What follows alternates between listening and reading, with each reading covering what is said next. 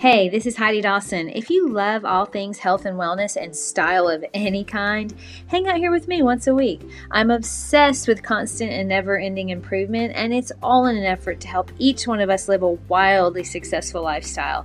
Subscribe now so you don't miss a thing.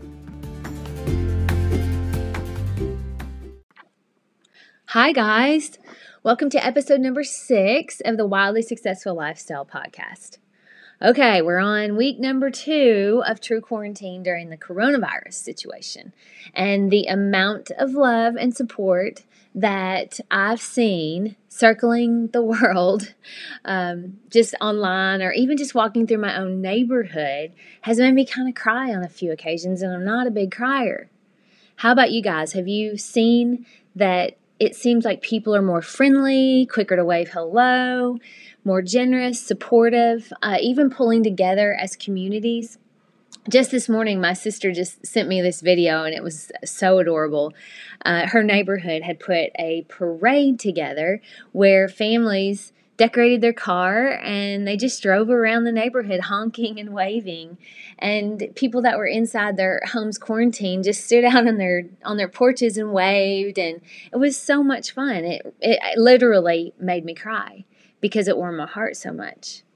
I hope you're seeing that in your life too, because it really makes me feel connected to everyone, and it gives me a sense of hope that we are going to be okay and that we're going to come out of this on the other end even better, which I know that that's going to happen anyway. But I'm also seeing and hearing from people a lot of what ifs, and that they're anxious and fearful of what if this happens or what if that happens. I mean, we all do it, and it's normal to have thoughts that, cause some level of fear, but we have to remember that that's just it. It's our thoughts that are creating this fear and anxiety. I'm going to tell you a quick story, and this is all 100% true. It's weird, but it's true. When I was a little girl, I used to worry a lot about someone taking me away from my parents. I probably feared this more than anything as a little girl. Sometimes it kept me up at night. I was just so scared of it. But that never happened. I was never kidnapped, and I spent a pretty big deal of my nights worried about that. As I turned into a teenager, and it was about the time that the AIDS virus was becoming a big problem in the world, I worried all the time that I would get the AIDS virus or that I had AIDS.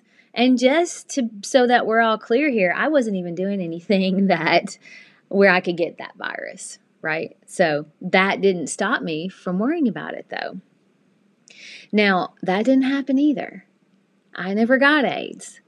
And as I moved into adulthood as an entrepreneur, I worried about other things. I mean, I've worried about being sued. I worried about having to go bankrupt because a big project didn't finish on time or didn't go correctly. I also worried that people wouldn't like the design I did for them. None of that ever happened either. So I know you know where this is headed. I want you to think about in your past how many times you feared something that never happened, but it kept you up at night. How many of those fears never came to fruition? My guess is most of them never came to fruition. I want you also now to think about the fears that you have right now and recognize that statistically, 80 to 90% of those fears will never happen. So you have to recognize that you're in control of your thoughts. And you control your thoughts by what you focus on, your input, and your conversations with yourself and others. A good friend of mine sent me today this video, and I loved it so much. It was a video about how fear is really just a movie that we're playing over and over in our mind, because the thing you fear, it doesn't even exist. You're creating it. So, it's not even a real thing. If it were real, you would be dealing with it. So our mind wants to create a movie in our head. I say we stop creating horror films and start creating comedies or adventures or love stories, and realize that you control everything you think about, and it starts with the input you allow daily. So we have to be careful of what news we allow in, but we also have to be careful of people that put unnecessary fear in our minds. Lean into the people right now that are going to be good for your thoughts. That doesn't mean you don't give love and support to the other people, but maybe just don't give into the conversations with them about things that we know are not going to serve us and they're not going to serve them. So, in summary, studies show that 85 to 90% of our fears never come to fruition. That's just an average. I mean, for some people in that same study, 100% of their fears didn't happen.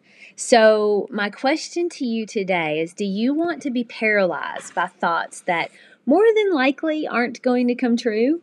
Or do you want to take this opportunity to live in the moment and show up for yourself and be an example of what's possible to everyone around you? All right, guys, I hope you enjoyed this podcast.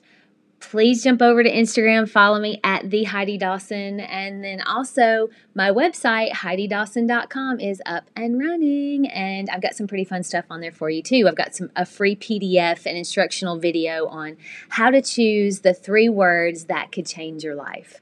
All right, guys, have a wonderful afternoon, and I'll see you on Friday.